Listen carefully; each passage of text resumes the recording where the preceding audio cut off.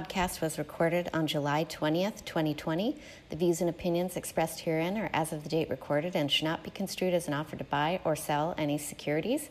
Such views and opinions may differ from those of DoubleLine Capital or of its affiliates and are subject to change without notice. DoubleLine has no obligation to provide any updates or changes.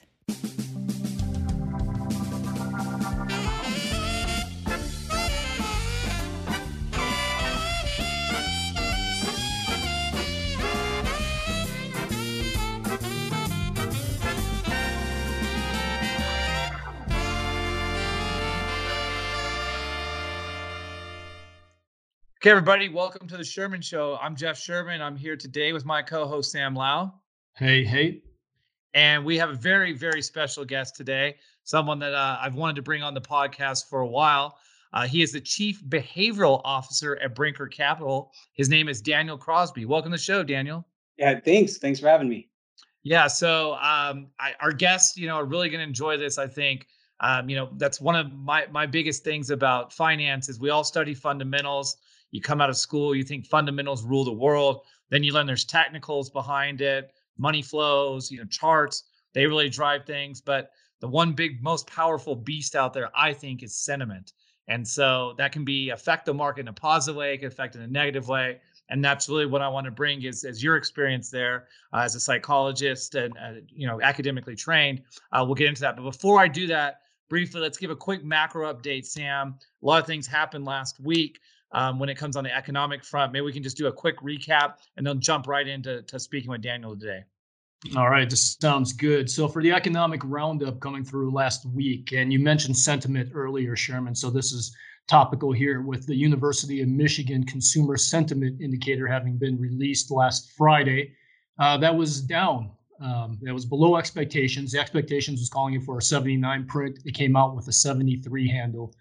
For the print. So much lower than expectations, but also a dip down from what it was previous period. On that point too, Sam, it's amazing because a lot of times, I say it a lot too, is that sentiment tends to be a lagging indicator, lagging to the stock market. And the stock market's had a very good run over these last couple of months too. So I think there's something deeper in there. Maybe we'll talk to Daniel about that in a second, but definitely something deeper in that reading where sentiment came down when you had a very roaring stock market. And obviously, I think that's highly connected to the employment situation and likely the pandemic. But anyway, let's move on. Yeah, and that's absolutely right. So seeing this, I guess you can call it a reversal of what it was previous month. I think one thing that we have to be cognizant of is we also have the Conference Board Consumer Confidence Indicator coming out next week. And if you remember the previous period, that was at that had a pretty big snapback from previous lows, and that was largely on the back of positive responses from the individuals in Florida and Texas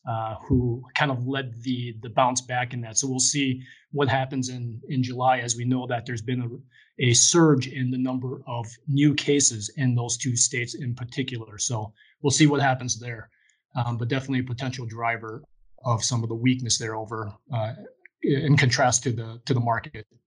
Moving on to the jobs front, with initial jobless claims coming in a little bit as it has been doing so over the past few weeks, but still at a very high number with 1.3 million individuals filing for initial jobless claims, just under 1 million in the PUA, the Pandemic Employment Assistance. That was the new program to help individuals that perhaps weren't filing W-2s or otherwise ineligible for unemployment under the traditional construct.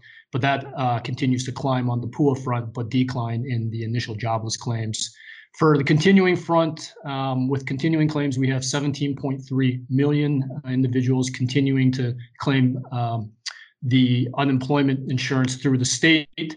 If you combine that with what's going on in PUA, we have just over 32 million individuals claiming some form of unemployment insurance. So a very, very high number in there still that's really elevated and could shape some of the sentiment going forward. I just want to point out again, I keep reminding folks, you put those two numbers together, at 32 million, that puts us at an unemployment rate north of 20% in this country today. So perhaps that is some of the reason that I was speculating that sentiment data came down when people talk about their current situation, is that, and also the expectations got to kind of double dip back to that May low that we saw as well, or sorry, the April low. And so if you look at those two things, perhaps people are thinking about the expiration of some of these benefits that are set to expire in about 2 weeks' time if Congress doesn't act.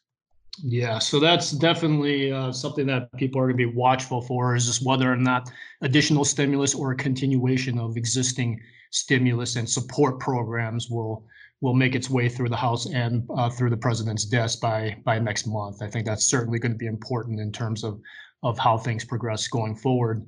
And then I'm going to end off with the economic roundup with retail sales, which saw a decent increase on a month-over-month basis for July. I should actually, decent is probably an understatement. It did very well. So 7.5% increase over the previous month of June, which in and of itself was a record high of plus 18%. So two back-to-back high levels, and they were both both months were led by increases in clothing and clothing accessory retail stores. So month over month, clothing saw an increase of 105%.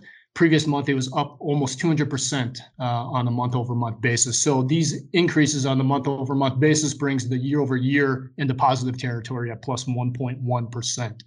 Which is amazing, right? I think if you just focused on retail sales, and obviously this is a retail driven economy and the consumer drives a lot, this could be the shortest lived recession ever, really, when you look at it, because we had the official announcement of the NBER in February that's when the recession started. If you look at this data set and you look at incomes, you look at retail sales, all of a sudden it looks like we're out of the woods. So I think that's been highly predicated on these unprecedented programs, the amount of stimulus that we put in people's pockets, both through direct stimulus as well as these incremental unemployment benefits, not just through the PUA program as we keep calling it, but also that incremental $600 a week from the federal government giving additional unemployment insurance. So I think it's too early to call ourselves out of the woods yet, but I do think that there's some reasons that we seem to be celebratory about. However, a lot of these people, as I said, north of 20% unemployed at this stage. So with that,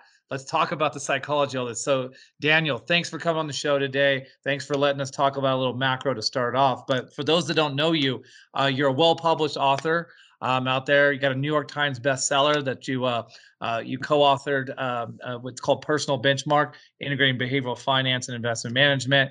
Also very popular book, So You're Not That Great. That's I don't know if that was a target at me and Sam when you're thinking of that title. But also, one that I've read, and I'm a big behavioral guy. I think that it's a very important characteristic is the behavioral investor as well. So thanks for putting those out there for our listeners out there. I highly recommend those books as well. But Daniel, maybe you could start out by telling us a little bit about yourself, your educational experience. What led you down the path to get a PhD in psychology. Yeah, so I'm a little bit of a strange bird in the world of finance. My PhD is actually in clinical psychology. So I went into the world of psychology to work with women with eating disorders, which is the weirdest way to end up on Wall Street that you'd ever find. But I had a real passion for that work. Did it for a number of years, but found myself frankly just starting to burn out.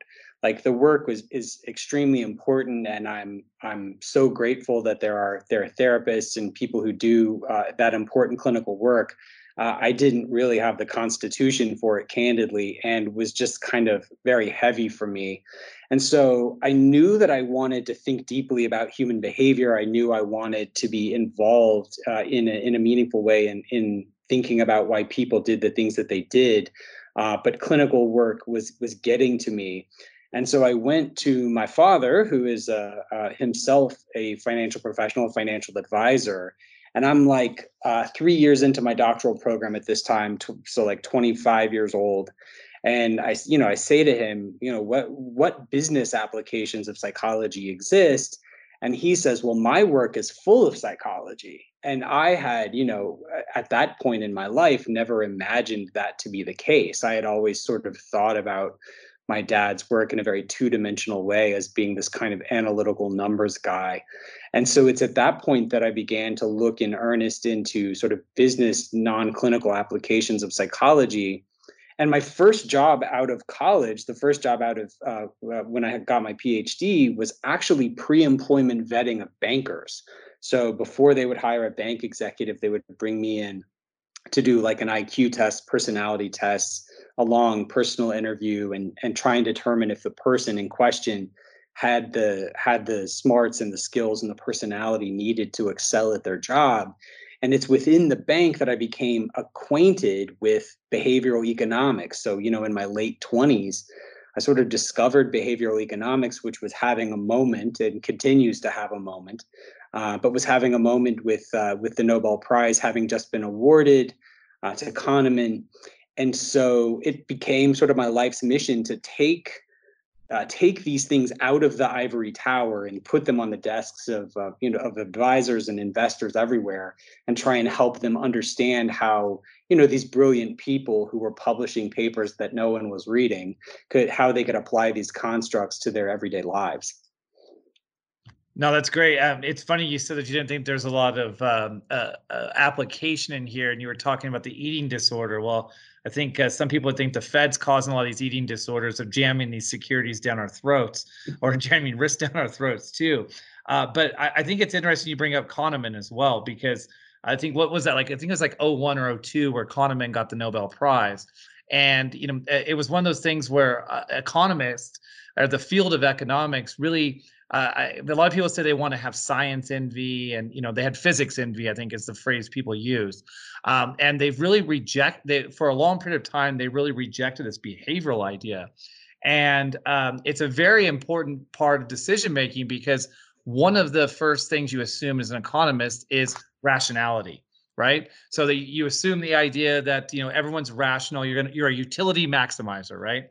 And so I find it, and again, the segue is just perfect, because we discovered something that you created, something called an Irrationality Index. Maybe you could talk about that and give our listeners a view into what does that mean, an Irrationality Index, and what are you trying to quantify? Yeah, so at the risk of raining on the macro parade earlier, one of the things that I was frustrated about, in my research, was that asking people how they feel is effectively useless. Like, people are really, really poor predictors of their own behavior. They're poor predictors and they're poor descriptors of their own behavior. And it's alarming when you really start to look into it, how little access people have into the reasons why they do the things that they do, and their ability to predict, what they're going to do in a given situation.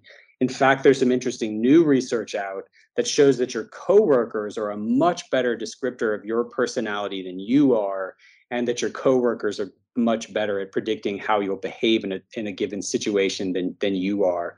And so what I wanted to do with the Irrationality Index was to stop asking consumers how they felt about things, to stop asking CEOs how they felt about things, and just look at the data, right? Just look at the data, and try and combine those things, those data points, in a meaningful way, to try and put a number on how sort of irrationally exuberant or irrationally fearful we were at any given moment. So that is sort of predicated on a deep belief of mine, which is that we are garbage predictors of our own behavior, and that a much better look into people's psyche is to just look at what they're doing rather than what they're saying or what they're reporting. Well, that part's very interesting too, as we come up on an election cycle, and people look at polls, and we've had some pollsters on here, and people that focus on political science as a hobby, and for a living, I should say. But what's interesting too is that when people get in groups and herds, they tend to have different responses as well. And there's this idea. I thought it was very interesting. I don't ever want you to ask Sam about my behavioral traits, because I may feel a little exposed there. But really, when you think about this too, what is the difference between people's perception of their own behavior versus how they actually behave? Is it the emotional side? As a clinical psychologist, is that what you see? Or is it really that people just, they want to maintain status quo? It's a popularity thing. They want to have the perspective or the perception that others have the perception of them that they behave in a certain manner. What do you think that distills down to? So when you're talking about this, I think there's two primary things you want to keep in mind when you're thinking about people's misreporting of their own behavior. One is that they dramatically discount the impact of environment. So most of us, especially in Western culture, when you look in Western culture, we tend to think that, Daniel in this place and time and Daniel at that place and time is, a single static entity moving through the world in a relatively sort of static way, right? Even if you look at Eastern cultures, there's more this idea of, like Daniel at church and Daniel at the beach and Daniel at the bank. And like these Daniels might be a little bit different and they might be more situationally determined. But at least in the US and Western Europe, we tend to think of like personality as being kind of unchanging. So one of the things that we don't account for is the situational context we find ourselves in. So you might have a risk tolerance, say, to bring it back to markets, that is a certain way.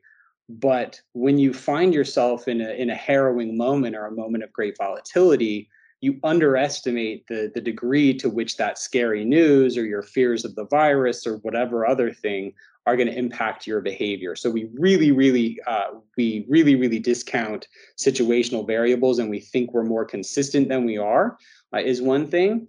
And then we just tend to misremember and misreport our positive versus negative behavior. Like all of us, it's a form of overconfidence. All of us have this vested interest in thinking of ourselves as, faster, better, stronger, smarter, better looking, more virtuous than we actually are, because it helps buoy our self-esteem. It helps us get out of bed in the morning. It helps us talk to that attractive person at the bar, whatever. Like it helps us do all these things, but it makes us really poor reporters of our own behavior. Because we do everything from overestimate our tendency to eat healthy, to overestimate our tendency to act rationally in markets, to overestimate our tendency to engage in safe sex practices, especially anything that has any kind of an emotional component, like all those three things do. We make ourselves appear much more virtuous and much more constant than we actually are. Yeah, I think we see that quite often, actually, Sherman and myself and others in the industry, where we're always regaled with stories of how, the person on the other end of the table has timed the market to absolute perfection, what seems to be every single time. They sold at the right time, they bought at the right time. And, I guess it just speaks to that behavioral bias that you're talking about, or that bias that we have around the idea of market timing and stock picking, where we just always think that we're good at it, and we just remember the most recent type of good trades that we actually did, but seemingly forget all the bad ones that preceded that. So there was a study that I cited in the Behavioral Investor. I'm going to mess up the actual statistics, so I won't try and cite the actual percentages, but it was like half of people missed it by this much, a quarter of people missed it by this much. But the net of it was that the reported trading behavior versus actual trading behavior was indistinguishable from zero correlation. Like people had no memory of what they actually did, and they only remembered their best trades. They totally forgot their worst trades. They sort of legitimized everything that went wrong. Everything that went wrong, they made situational. Everything that went right, they made personal, right? This is something called the fundamental attribution error. When I cut you off in traffic, it's because I haven't had my coffee yet. Like I'm a good guy. I've just under caffeinated and it's not really me. But when you cut me off in traffic, you're the worst. And so this is something that we do with our trading behavior and on our investing behavior too, is when it goes our way, it's because we're Warren Buffett, incarnate. And when it doesn't go our way, it's because the market was goofy or the Fed messed us over or whatever. Those themes are awesome today. I always thought about it. There was a story I learned early in my career, and about the Lake Wobegon, where everybody was above average, right? Yeah. And so we know by definition, not everybody can be above average, and you want to make it even worse, call it above median, right? When you ask people about their driving, it's like 85+% probably think they're an above average driver. But the thing that Sam brought up, I always think about. We call it revisionist history. But isn't there something to innate about that? We have this, as humans, don't we have this element, this defense mechanism that negative offense, we try to block them out. So I'm not shocked to hear this when you look at these studies that people remember their positive experience. It's in life. You can't really have a good outlook on life if you're sitting around talking about all the negativity. So how does that play a part in decision making? Is that our innate the innate characteristics we have as humans? It goes back to these primal instincts, or what is it about it? Is it that we're all just, we're just fabricators? How do you think about it? Yeah, so there's two things kind of at play, and there's a little bit of nuance we need to bring in here. So there's something called rosy retrospection, like where we look back on something that was not life threatening, right? So like I have young children, so you take your kids to Disney World and it's a nightmare and everyone's screaming and it's hot. But then like at the end of the trip, you just go, oh, wasn't that great? Like, wasn't that fun? Like, didn't we have the best time? You just sort of remember selectively the best parts of that. But then on the other hand, we know we also have an outsized stickiness. There's sort of outsized stickiness when it comes to really dramatic negative events. And so there's been research to show, like, again, I cited this in the Behavioral Investor, there's been research to show that your brain literally physically creates a space to hang on to the most negative things that happen to you to make sure that you never endure those things again. Because if you look evolutionarily, the reason why we're 2.5 times as upset about a loss as we are happy about a gain, we know from behavioral science, right? The reason is because the consequence historically of a bad day was much more dramatic than the upside consequence of a good day. Like, right, if you get caught by a wild animal, you only get to make that mistake once. And so if you have a close call, you hang on to that forever and you guard against that and you fear against that forever. So on the one hand, we have sort of a tendency to erase small scale missteps and negativity, but then hang on with all of our, to white knuckle hang on to the worst things that have ever happened to us. So people who have been investing for a while, every single one of them have a little file drawer in their head that says, 2008, 2009, or, tech bubble, or whatever the case may be, whatever they lived through. And then when we have a moment of volatility like we've had in the past few months, those file drawers get opened and your mind and your body effectively say, well, don't let that happen again. And that's where we see some of the capitulation behavior that we've seen in recent months, because we have such a dramatically outsized memory for really emotion-inducing negative events. Well, you mentioned that too. There was a paper that I read early on too in my career talking about myopic risk aversion. And that, it exactly the studies you're talking about, where the same size loss, has 2.5 times to 3 times the impact of that similar gain. And then we always know compounding, it makes it even worse. But as your role as a chief behavioralist officer, right, or the chief behavior officer, what does that mean? Like, how are you trying to help your coworkers, your employees, and their clients? What is your role in that capacity? So it's really a 3-part role. We've divided it into 3 T's called training, tools, and technology. And so the training is, there's an educational element to this. The tools and the technology, though, are candidly where I'm having a little bit more fun, because this is like the least popular idea in finance. But the truth is, we know from the behavioral research that education just doesn't do much. Like, if you look at, my favorite example of this is that if you look at the US, we started labeling nutrition data, very fulsome nutrition data, starting in the early 90s. And since that time, the American eater is twice as overweight and 3 times as morbidly obese, right? We have perfect information about what we're putting in our body, and yet we don't make good decisions because typically information or education is not what's lacking. I think many investors know the fundaments of how to go to market, right? Like, you don't panic sell, you buy and hold, you do these kind of basic things. But the difference between knowing that and doing that is so dramatic that what we're trying to do is come up with tools and technology that will live on people's phones, live on an advisor's desk, and help them in a moment of panic to make the right decision. So I think that's the future of behavioral finance, is what we call just-in-time advice. Because there's a place for education, right? Like, education has a place, but it's necessary, but not sufficient, because usually education is not the missing piece. It's that just-in-time advice in a moment of panic to say, you probably shouldn't do that, and here's why. Well, that's what we always talk about, is that there's no substitute for experience. And we're always trying to, when we train our younger analysts and folks on the trading desk and in their analytical roles, is that they're, no matter how much you've learned, you have to live through some of that. So how do you help people when they didn't see that? Because we see this all the time, especially on a quantitative side, where, especially as a young person in the field, what you see is that you're like, oh, well, the 20% drawdown, no big deal, happened over a week, whatever. Look at it, came back. And some people may think that about 2020's experience too, that no big deal, stock market down 35%, it just bounces back in the next couple of months. But there's something to be said about living through that experience, watching the market every day, watching your statement go down, watching the value of your nest egg go down. So how do you substitute that experience? Because you said education is not enough. Right? It's a tool.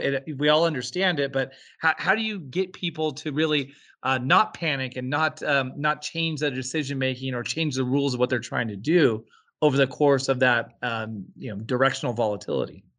Yeah. So first of all, I would say I don't know that there's any substitute for experience, because yes, like you said, when you're looking at a back test or when you're reading a financial history book, you're like, oh, here we go. Look, it dropped 40%. And that, that sort of rational reckoning of that 40% in no way belies the pain that people who lived through that were experiencing.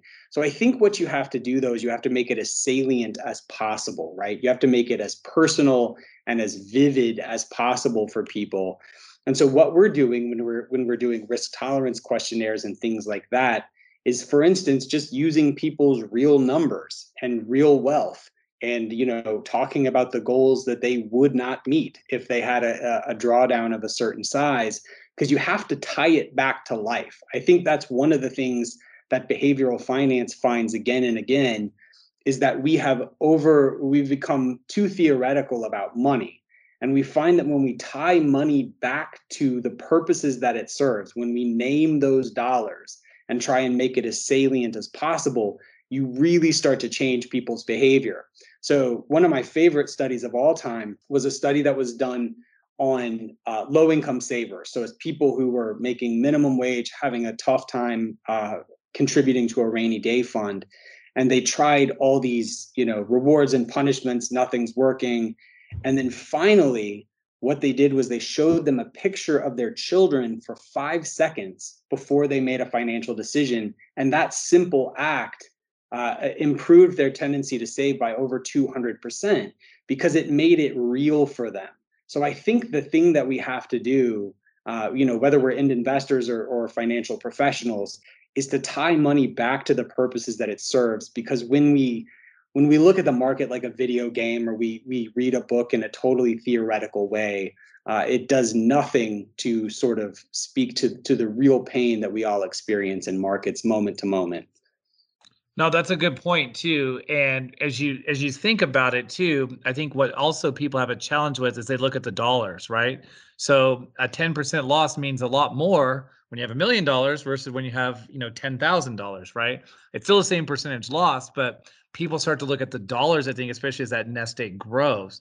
And what you brought up there is something that I've seen a lot more in financial planning, where they call it goals-based investing, right? It's not that you need to have dollars, but you want to save for the second house, the vacation. I mean, you want to send your kids to school. There's something that you're targeting to do that, and people respond better in that saving capacity.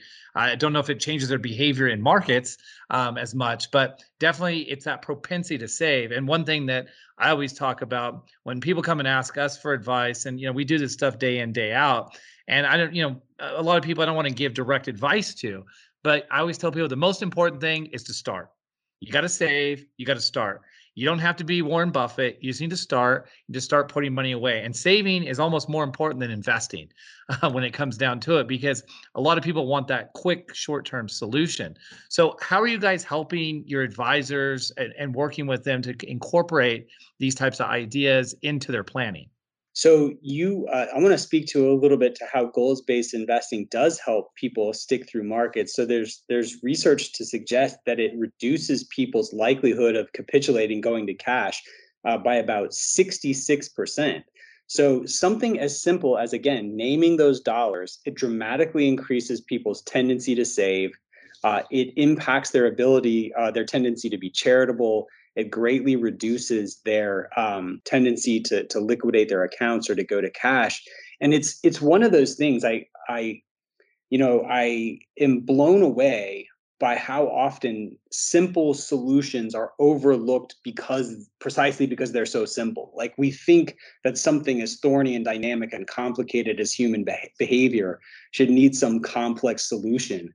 But just naming accounts and bucketing money has been shown to dramatically decrease your tendency to go to cash, and dramatically improve your ability to save. So we're doing little things like that. We're doing little things like having our clients sign a pre-commitment document to say, look, here's what we're bringing you, and here's what we expect of you in return, because this is a two-way street.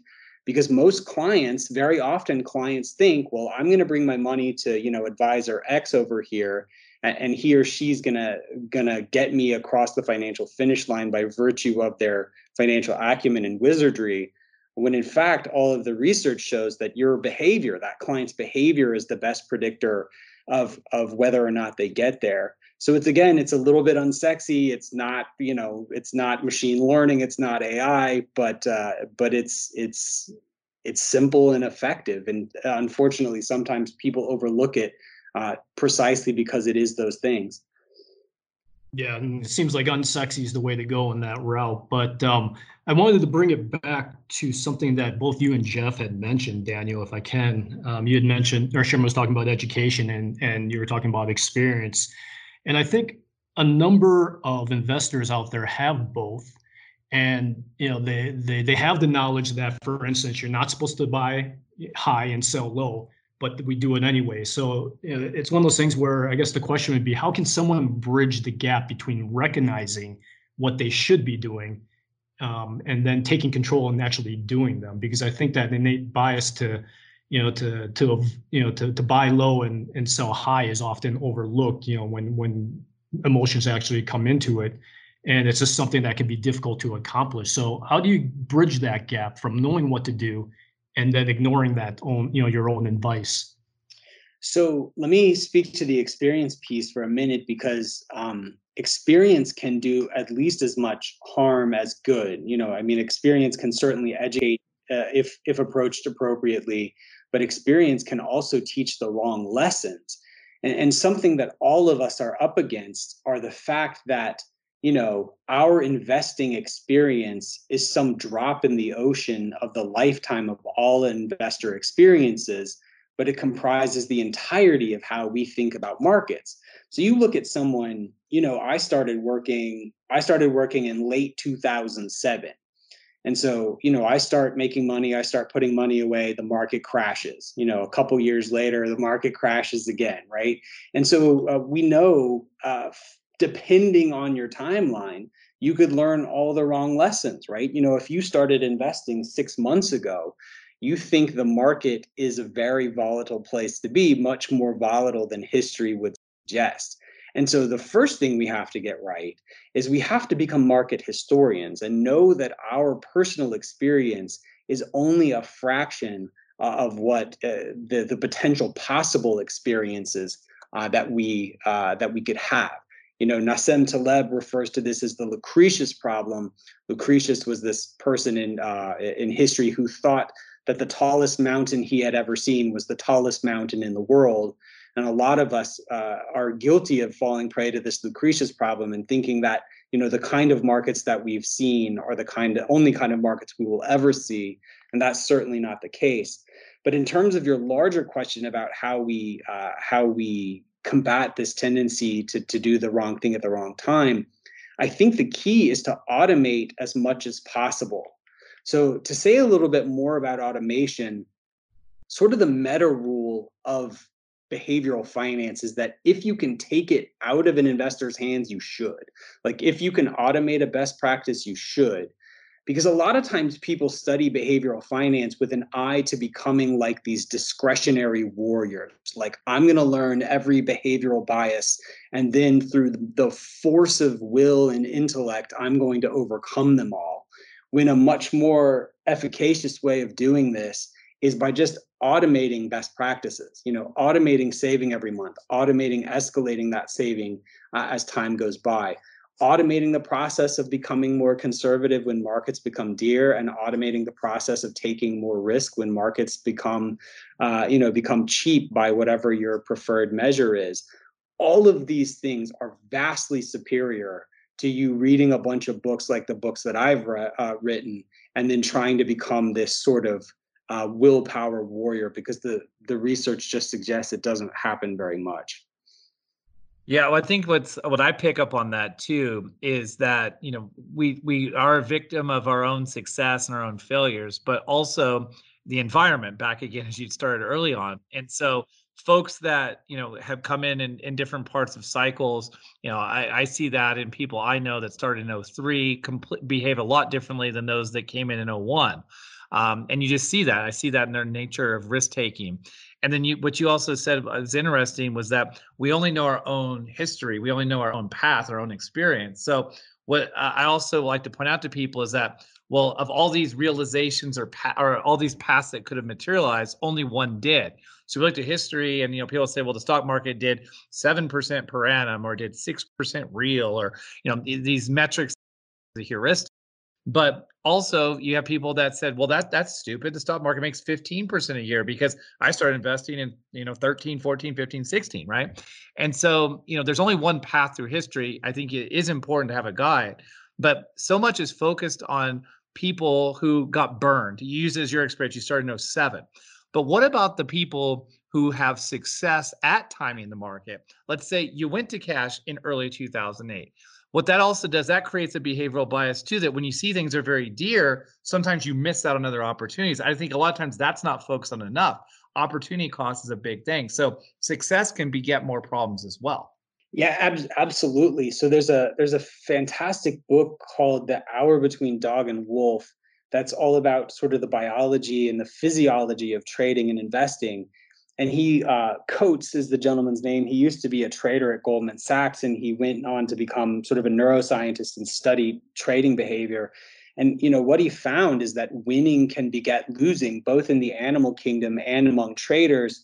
What happens is when you start winning, overconfidence creeps in, testosterone starts to build, you take bigger and bigger risks, you don't size your positions, then you get crushed. And he found this in everything from traders to rams that are battling for Lady Ram's affections, right? So this is just something that happens. We can learn the wrong lesson to the upside or to the downside, because I promise you there's some Robin Hood traders who started, buying absolute nonsense 3 months ago and are, think that they have things figured out. So you can learn the wrong lessons in either direction. And that's why I think becoming a market historian is so important. Yeah, you realize that you don't just make 40 and 50% a month by buying Tesla and all those things right out there. Again, no criticism on the stock. Don't know much about it. But point being is that again, you're a victim of your own experience, both positive and negative. We were doing some research here, and we found that you have something called the Behavioral Innovation Lab, and you have this behavioral insight series that we were reading, and we saw this concept of behavioral innovation lab. Can you tell our listeners about that, and what is your objective there?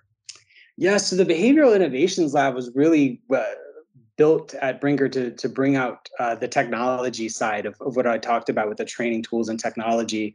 And the first innovation to come out of it is a project we've been calling Tulip.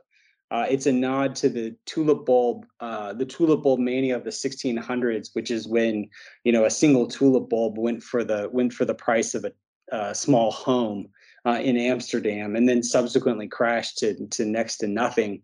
And so Tulip is basically a tool for through a gamified approach, determining an individual's approach to markets, giving their advisor a full rundown of their sort of behavioral profile with respect to approaching markets. And then the cool part is giving that advisor real-time alerts as to when that client might be on the cusp of making a mistake. So they play the game, we monitor their behavior, and we find, when we find real life scenarios that mimic the ones in the game that gave them trouble, we're able to notify their advisor and say, hey, you may want to give Daniel a call because he's on the cusp of doing something dumb with his money. So that's our little pre-crime, our little Minority Report pre-crime take on trying to save people from themselves. That's awesome. I love the Minority Report reference there. So I guess as we get close to wrapping up here, I knew I would just go off on the deep end and all these things, because just the behavioral side is so fascinating to me. Just people think it's just all financial or it's all economics and it's research, but there's so much psychology that's embedded here, because the market is still an aggregation of a bunch of people, right? Yeah. So how do you thinking about giving advice to folks? And so your dad was in the business, you've started applying the clinical psychology approach to investing. What do you think are some of the biggest ways to help people identify and control their biases? I know every time I look up a bias, I get them confused, where it's overconfidence, all these like fallacy of composition. I want to use all these different things. I realize, well, it's not exactly the right bias, but there's so many biases out there. Well, how do you go about helping people identify them and trying to say, okay, look, we're all just human beings. We have these problems. How do you make them better investors from that standpoint? So the two things that I think are powerful are a personalized advisor and automation. And so again, not sexy, not as sexy as saying go learn all 200 biases and then steel yourself against them. But we find in the research that people who work with an advisor tend to vastly outperform those who don't. And candidly, it's not because the advisors know anything about finance, right? It's because the advisors keep those clients from making a handful of mistakes over an investment lifetime. It's not that they're stock picking wizards or asset allocation wizards. It's that they're good behavioral coaches. And so across every country we've studied, we find this result holds. And it's because those advisors are that just-in-time barrier between their clients and a poor decision. So we see this everywhere. This is why people hire personal trainers. This is why people hire coaches, because we don't see our behavior clearly. I've said it again and again on the show. We need someone to help us. So hiring a professional to keep you out of your own way is one very good piece of advice. And the other thing is, again, as I've talked about, automating it. For my second book, The Laws of Wealth, I looked at over 200 studies that compared people following simple rules to people using PhD level human discretion, and found that well over 90% of the time, following the simple rules exceeds or matches the using your head, using your own discretion, trying to reason it out. So anything that you can automate, anything that you can just kind of lock in and forget about, is very, very positive, because what it does is it uses a natural human tendency to your benefit. So often in behavioral finance, we're focused on learning these biases so we can overcome them. But sometimes if we can lock in a good behavior, we can let things like our laziness and our status quo bias and our forgetfulness work in our favor. And that's always a much surer bet than you being heroic at the moment, the opportune moment. So I think those are the sort of my two meta pieces of advice. Yeah, it's no wonder that Jack Bogle was so popular with investors and made indexing popular, because he had that success and that studies on his side, right? Just making those decisions. So one thing you keep saying is this is unsexy. But I think you're going to make these sexy lists. I read last week that you got on the from, I think it was it from U.S. News. It was the top 15 best finance books out there. Your Laws of Wealth book. So congratulations on that. I think you are making it sexy for investors out there. And so I think it's very important that sometimes it's the basics. In football, they call it the blocking and tackling that wins championships. And I think that's a lot of what we're trying to do here. Is not just equip people with the education, but also help mentor them and guide them through, and give them a bit higher probability of success. So I think you're doing a hell of a job, Daniel. So we appreciate that. Thank you. And before we jump to Sam's favorite part of the show, maybe you could tell our listeners out there where they can find more information from you. Obviously, we talked about a couple of the books. Where can they stay up on your writings, your musings out there, and how they can get in touch with you? Yeah, so real-time musings on the Brinker Capital blog, which is easily Googled. I'm also very active, for better or worse, on social media. So at Daniel Crosby on Twitter, and Daniel Crosby, PhD, on LinkedIn. Okay. Well, our listeners out there, make sure you add him to the follows. We want to see some more follows under Mr. Crosby's work. And as I said, for anyone who really wants to get deeper into markets and understand stuff, your books I think have offered great wisdom there. So thanks again for joining us. Before we let you leave, Sam has a favorite part of the show that he wants to introduce to you. All right, and that favorite part of the show is called Sherman Says.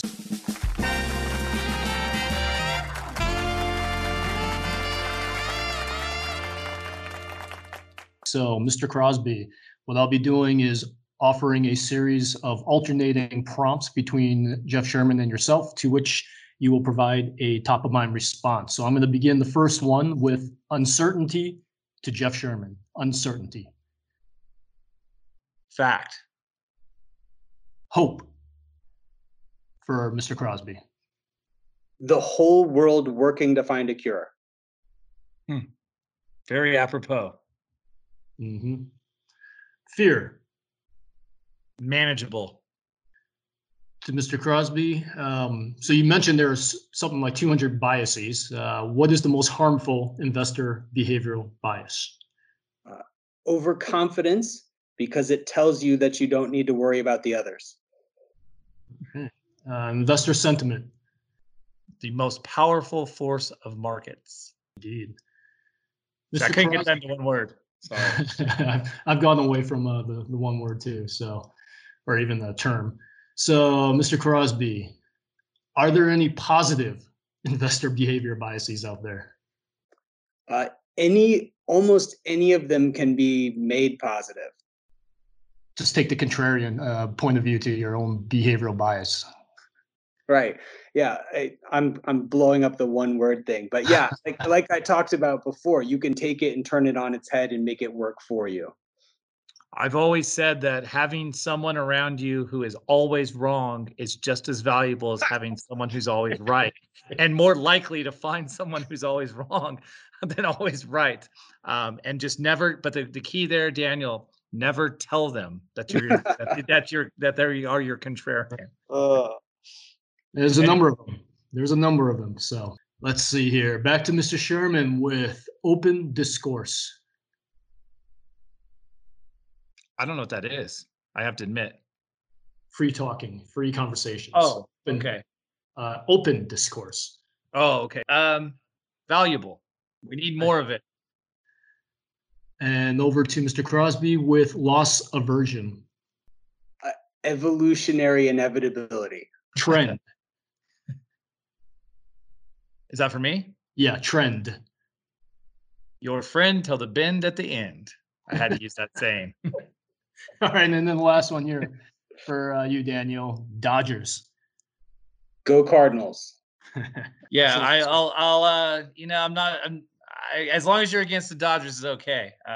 Cardinals is such a great organization, such a talented club over the years. I'm a Giants fan, but I do have a lot of respect for the Cardinals organization.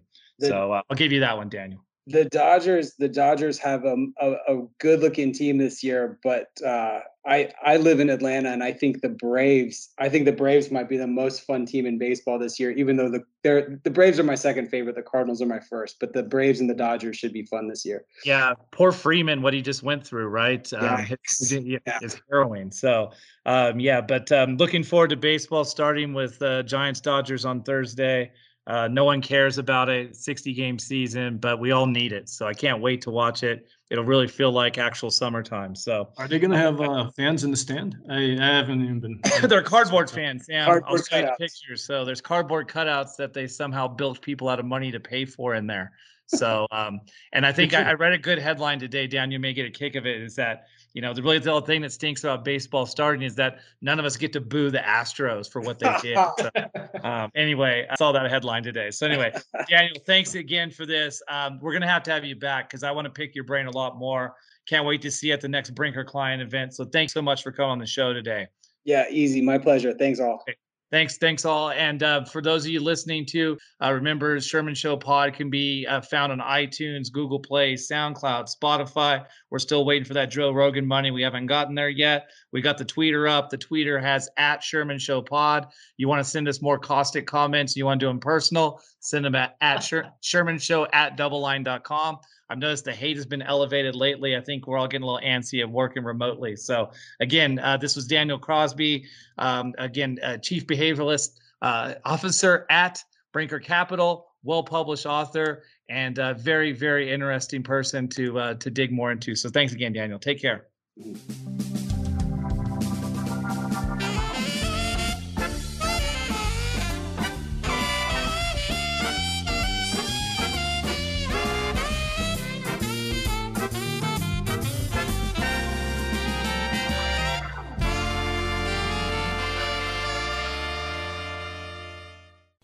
The audio presentation represents DoubleLine's intellectual property. No portion of this presentation may be published, reproduced, transmitted, or rebroadcast in any media in any form without express written permission of DoubleLine. DoubleLine has no obligation to provide any updates or changes. To receive permission from DoubleLine, please contact media@doubleline.com. Neither DoubleLine nor any of its affiliates makes any representation or warranty as to the accuracy or completeness of the statements or any information contained in this podcast and any liability therefor, including in respect of direct, indirect, or consequential loss or damage, is expressly disclaimed. DoubleLine is not providing any financial, economic, legal, accounting, or tax advice in this podcast. The receipt of this podcast by any listener is not to be taken as constituting the giving of investment advice by any DoubleLine entity or individual to that listener, nor to constitute such person a client of any DoubleLine entity. The portfolio risk management process includes an effort to monitor and manage risk, but does not imply low risk. Copyright 2020 DoubleLine Capital.